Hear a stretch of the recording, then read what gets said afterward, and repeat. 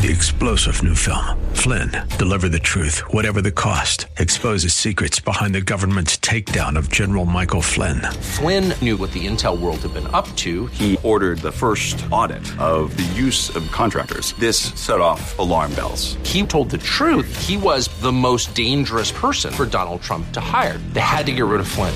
Flynn, deliver the truth, whatever the cost. Available now. Watch it today. Go to salemnow.com. salemnow.com.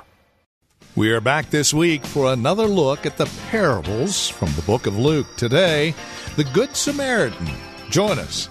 Truth for Today with Pastor Phil Howard. Coming up next.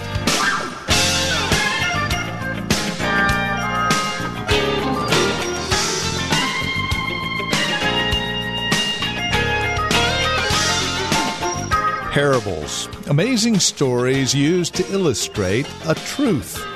And from God's perspective, it is an amazing truth that we see. Welcome to Truth for Today with Pastor Phil Howard. We are back in the book of Luke, chapter 10 today, as we focus again on the Good Samaritan and this parable that Jesus gives us here in Luke. Join us today as we are encouraged from this parable. Here's Pastor Phil now with today's broadcast of Truth for Today. We keep looking for folks clean enough to be saved. We've lost the eyes of mercy. And so he's saying, this is what I meant when I said, love your neighbor as yourself. I mean, bandage your neighbor if he needs bandages. I mean, contact with him when he's running a fever, when he's another race, when he's someone you don't know. It's not this narrow Jewish view. It goes beyond race. It goes beyond all these artificial boundaries we put on the verse to accommodate it. Your neighbor is someone you find in need that you have the resources to help. And you must be that neighbor. The man is asked, gee, who do you think was the neighbor? And he's stumped. He got himself backed into a corner. He never meant for it to go here. He went out to justify himself. Now he's convicted. I started out believing I'd kept all the law. And now, by the time Jesus illustrates what it means to love a neighbor, you got to be kidding if you think I would stoop to help a Samaritan. I don't have that kind of love. I don't want to help a Samaritan. I can help him go to hell, but I don't want to help him. I've been taught to curse him. I've been taught to hate him. I've been taught not to be involved. I've been taught that you can love God and trash people. I've been taught you can love God and walk around human need. I've been taught you can know God, quote Torah, and be at the temple and curse people. Well, you are condemned in the sight of God, for you are 1,000 miles from Exodus 34, where I am a God of compassion, forgiving thousands upon thousands unto the fourth generation. I am the God of loyal, poured out love. I'm merciful. I'm good to my enemies. I treat my enemies better than you treat your friends. For Jesus had just said in Luke 6, if you only love those who love you, you're no better than the Pharisees' religion. I've called you to love your enemies, to pray for those that despitefully use you. If your enemy's hungry, feed him. If your enemy needs a cloak, give him a garment. Oh, if God was to measure all of us based upon those criteria, know this, none of us in this place is going to heaven because we love people. You're bankrupt, and I am too. And loving God with my whole being, sometimes. The law, the standard even of the law is higher than I can reach in my own strength. And then Christ comes along and says, you shall from now on not love them as your neighbor. You shall love them as I have loved you. Now, let me tell you, my greatest sin, did you know what? I'm in a scandalous sin right now, and I want to confess it to the church. Please don't replace me, because I sin just like you. I don't love people as well as God does, and neither do you. We're over here talking about, well, I don't cuss. Get out of here. This is so rinky-dink. I don't cuss and I don't lust. Do you love anybody? Cut out all the religious bull and say, who knows that I love them that are dirty, unclean, unworthy, and don't even go to this. They might be another color. Ooh, God forbid we do that. I want to love my kind, because you don't know the love of God, because you're drowning in your own righteousness, and you'll go to hell on your own righteousness. We are all bankrupt at this standard. I find it easier to preach the Bible than to do it. My hardest assignment is loving God with all my being and loving people just like Him. Oh, I have one ongoing debt, and so do you. The debt that cannot be paid in Romans 13:8 is, owe no man anything. And some of you that hate debt, you quote that and you forget the second part. But keep paying the ongoing debt of loving one another. You're always in debt to love. You will never pay off that debt. We are in debt to love, and Jesus slays us in this story. Surely you don't get this involved with a man's life. Jesus said, you wanted me to tell you who is a neighbor? I'm just telling you, this is how God would define the neighbor. You think it's your neighbor next door that you pick up their newspaper when they go on vacation. That's pretty easy. Or move the garbage. My neighbor moves my garbage can when I'm out of town. Well, that's nice. That's convenient. But Jesus said He wants those who know the heart of God are controlled by two things in their outlook on people. They disregard their race. They disregard religion. They disregard whether they're clean, unclean. Two things drive their heart: compassion, and his other term, mercy. Let me say some things. I think the church oftentimes today, especially middle class, the poorer you are, the more you can be involved in ministries of mercy. But we ought to all be ministers of mercy. First of all, this way. Is not our faith and where we are a result of God finding us beat up on the road of life, drowning in our own sin, confused, disoriented, having been robbed of maybe mother and father, robbed of innocence, robbed of virtue? Someone has used us, someone has abused us, and God found you in that unlovely condition, and in the person of Jesus, He got off of His animal. He wasn't right an animal. He got off of His throne. And He came down and He made contact with us.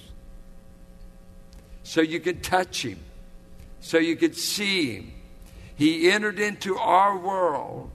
And He came offering us, and we were in our own condition by our own doing. We had rebelled against the King of the universe, and it brought great calamity to us.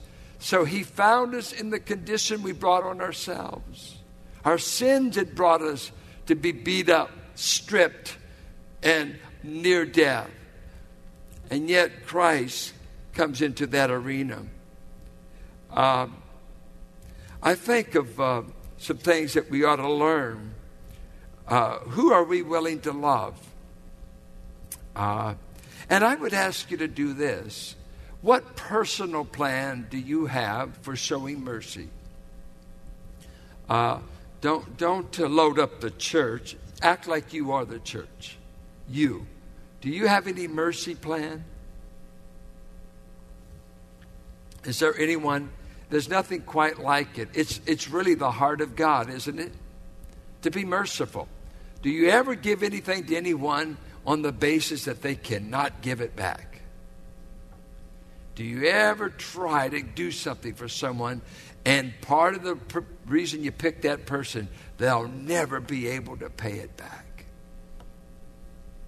Expecting nothing in return.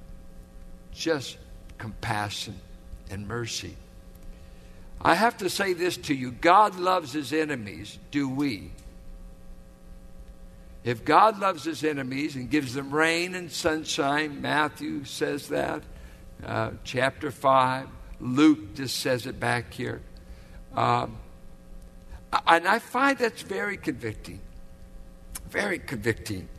I've been in admiration of my wife. There's a situation in which I have chosen as a whole to remove myself from contact with a certain person because they drive me wild. True confession's good for the soul. It's hard on the reputation, but it's good for the soul. And so I've just chosen to just, as much as I can, not to be in their presence. I've chosen the other side. But they're really not in need of mercy in that way. They're just obstinate. But then my wife, instead of following my lead, instead of following my godly model, she quotes this verse to me. Should we not love our enemies as Jesus? Carolyn? Don't be quoting me the Bible. Don't be telling me what Jesus did. This is me. Well, I just thought what Jesus said might mean something to you.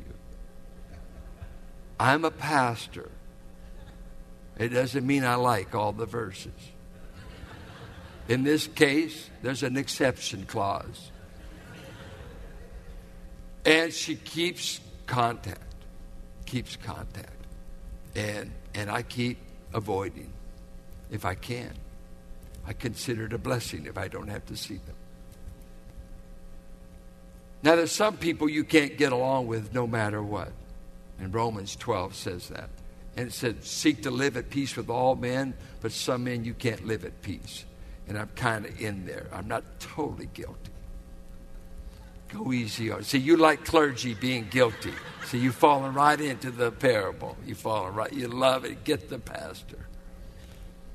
But we have ways of avoiding. You know, even studying this, I hate the fact that as I walk Rodeo Creek many times, I keep coming upon this drunk man and woman that are homeless. I've talked some with him. She's been hit by a car. And usually at 9 in the morning, she's drinking half a gallon of beer. And I keep saying, what? Should I ever try to talk to them about Christ? They're so drunk. They're so irresponsible. And they are so wretched. I wonder if Jesus walked the creek if he talked to them.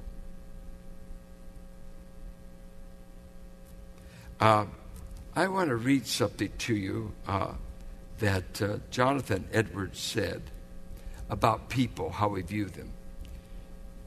Talking about a person being in need, Jonathan Edwards wrote, if they are come into poverty by a vicious idleness and prodigality, meaning laziness and self-indulgence, yet we are not thereby excused from all obligation to relieve them unless they continue in those vices. They just won't change.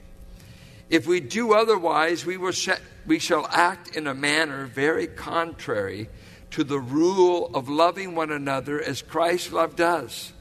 Now Christ has loved us, pitied us, and greatly laid out himself to relieve us from want and misery, which we brought on ourselves by our own folly and wickedness.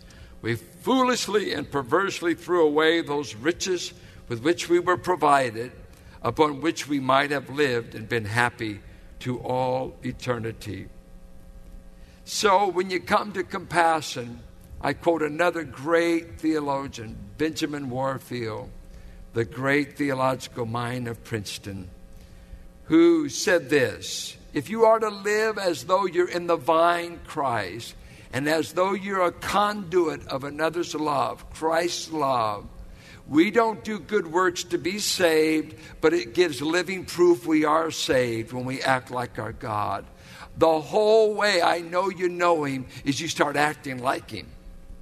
You got to be careful before you sign up with God, because God's not going to leave you like your family taught you to act. He's going to teach you to act like he acts. He's got an agenda. And Warfield was saying when we look at people and want to decide if we want to get involved or show mercy, he raises some objections of why we don't help people. Listen to what he says. Number one, my money is my own.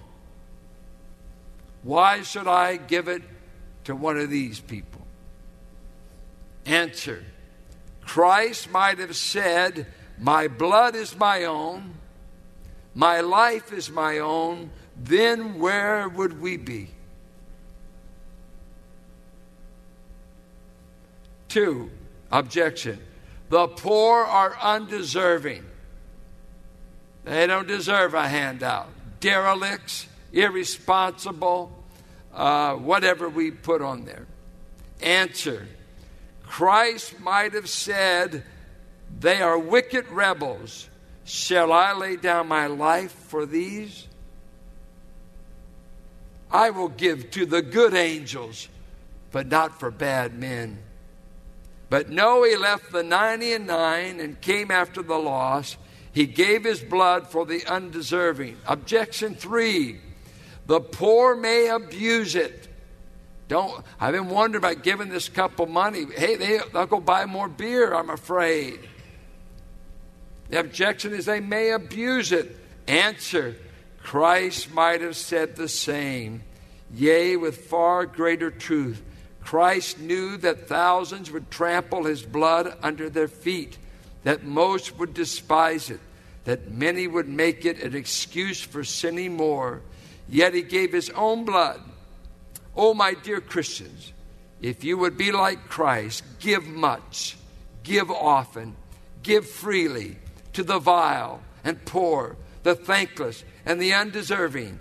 Christ is glorious and happy, and so will you be. It is not your money I want, this is Benjamin Warfield, but your happiness. Remember his own words: it is more blessed to give than to receive. You're a Christian today because God had mercy upon you in your fallen condition. And there is the theological rebuff in the context. None of us, I would never want to stand before God and say, I've earned the right to heaven because I've always loved people the way you do. I could not get in on that basis. And that's what he's wanting to show this self-righteous man. You won't get in on that criteria. Now, I hope all of us are far more loving than we were when he found us. He's teaching us to love God and to love people. That's still the assignment. And to love them like Christ. But I think it brings to our heart mercy. Should mercy not characterize all of us? Mercy. I love what David said. When he'd sinned greatly by numbering Israel's troops, and God comes to him, he said, I'm going to judge you for this, David, but I want to be nice to you. And how's that? I'm going to let you judge, or I'm going to let you choose how you get judged. I can either let you fall in the hands of men, I can let me do it. And he gave him about 3 options, I believe it was. And I love what David said. If anybody is to judge me, I want you, God, for with you there is mercy. Don't let me fall in the hands of men. And I wish for myself, and I wish for this church, that we will in our future find more ways to do more things for the poor, the beat up, the down and out, expecting nothing in return, but just some way to show them the love of God in a concrete act. Because I love what E.V. Hill, I heard him at a conference preach one time, and there was another well-to-do church going big in L.A., and E.V. Hill, if you know anything about his ministries now with the Lord, but down in Watts, he pastored in Watts. He had soup kitchen there. He had block monitors. He tried to put a monitor on every block he could to provide resources. They provided clothing, and they did a lot of this charitable kind of thing right out of that church. And this other very wealthy pastor, wealthy church, one day told Hill, he said, what are you doing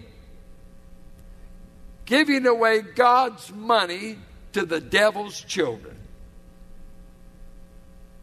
What are you out there feeding all these unsaved people for and clothing them? We don't have time for that kind of nonsense. We tell everybody in our church they ought to drive a brand new car because we're prosperity gospel, health, wealth, and have 3 Lexus if you can get them. It's not my job to worry about poor people.